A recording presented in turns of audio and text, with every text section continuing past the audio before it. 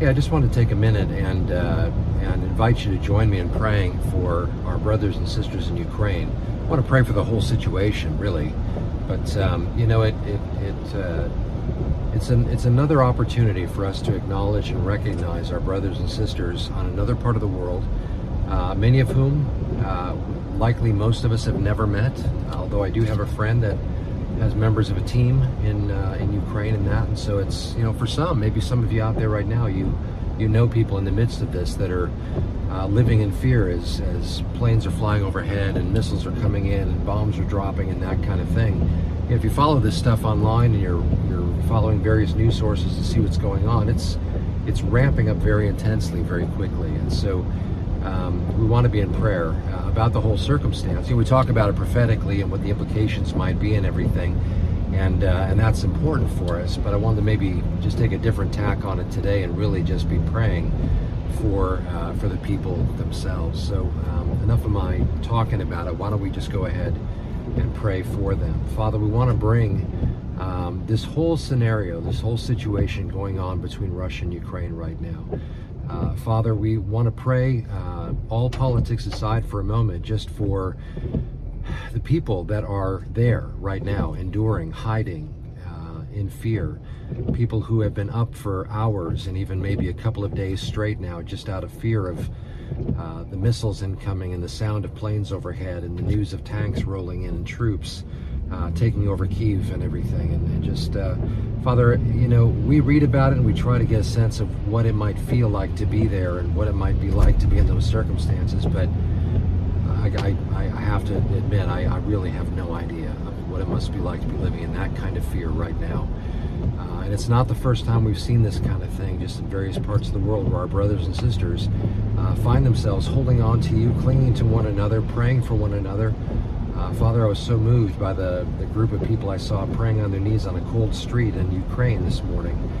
And I just pray that, Father, that you would just remind them of your superabounding grace that certainly covers our sin. We know that. But, Father, it's also the grace that sustains us every day. And we rely on it. We pray for them to experience it tangibly even right now. That, Father, they would know from their own personal prayer life and time in the Word that you're there, but now they would feel it and experience it, that, Lord, you would show up in ways that are profoundly comforting for them.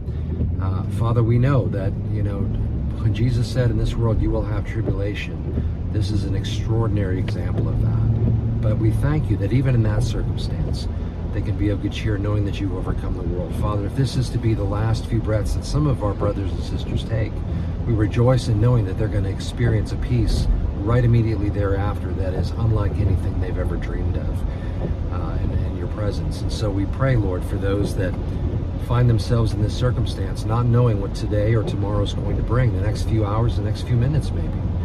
But Father, our prayer is that they would rest in the comfort of knowing that you're with them in the midst of it. That even if in this life they meet their end in this circumstance, they will wake up in glory, rejoicing and celebrating. For those who endure and make it through this period of time, we just pray that you give them fortitude. I know that some of the requirements that Russia's putting on them is to deny the Ukrainian Orthodox Church, believing that the Russian Orthodox is the only right one, and all of that kind of thing. Father, whatever stripe of denominational attachment any of these folks have, we pray that at the heart of it, all of the peripheral things would just strip away and they would cling to Jesus, that they would trust and know that he stands with them and holds them in his hands and will strengthen them if the time comes for them to bear witness of the gospel in that circumstance. We pray that even as you told your disciples, the Holy Spirit would bring the words to say in those moments. And so we pray that, Father, you would help them to stand strong in their faith in Christ, that they would remember that Christ stands with them unwaveringly. And so I just pray that, Father, you would meet them both spiritually but also physically and practically.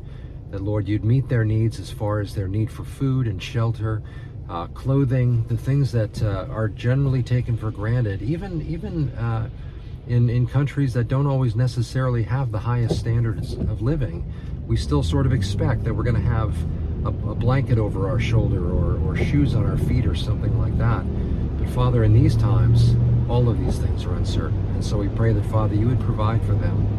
and meet their needs, and just again tangibly let them know of your love and care and concern for them. And I pray that that stands as a testimony for other believers to be strengthened by, but that it also would stand as a testimony to those who are persecuting and pressing on and seeking to take military action against the people. I know it's not per se a religious war, but Father, I pray that by your Holy Spirit, it would be a time of great testimony for the gospel in the midst of it. But Father, again, I pray you'd fortify your people, you'd use them as a witness and a testimony, and that, Father, this conflict would end quickly. We know we're living in days where this is likely playing a major part in pecking away at the things that are ultimately going to come to fulfillment, as your word has said, as we lead up to the days of Christ's returning. But Father, on a practical level, we just weep and grieve for our brothers and sisters and all of those who are suffering as a result of this incursion. And we pray that, Father, you would bring wisdom and compassion to those who are instigating, to those who are for this conflict. We just pray that, Father, you would, even though we know that there are going to be wars and rumors of wars, and there's always going to be conflict escalating, we do just pressing into the compassion in your heart, ask, Lord, that you would just meet with your people and bring an end to this conflict. Father, we pray for the children who are growing up knowing this kind of thing. Father, what damaging impact this must have on them, as this is what they see the world through. So, Father, we pray that you bring comfort, that you'd make yourself known, that people would look to you in the midst of this suffering and realize how desperately we all need you. And I pray that, God, you'd just draw them to yourself and fold them in your love, in your arms, in your compassion, in your grace. And, Father, just be with them as only you can. And for our part, help us to not lose sight of the need to be praying for them and for their safety, for their provision, seeking you out for these things, knowing that you're the only one who can ultimately meet them in this. And so, thank you, Father. We lift them up to you in Jesus' name. Amen. Well, I appreciate you taking a minute and praying with me for them. And, we're going to continue to talk and look at what's going on and all of those things. But as I was watching the news today, there's a part of me that watches the news, and obviously I'm sort of just mulling things over, trying to understand things and piece things together, consider how they might fit into a biblical understanding of last things and all. But today I just really found myself grieved at the suffering. I saw some images of, the children crying as bombs are hitting homes or nearby homes and that kind of thing. And people are just scared to death, hiding in their homes and all. And it just reminded me of the importance of acknowledging and recognizing that we have family in Christ that are over there and who need our prayer. So anyway, I appreciate you joining in, and look forward to catching up with you the next post. So God bless you all.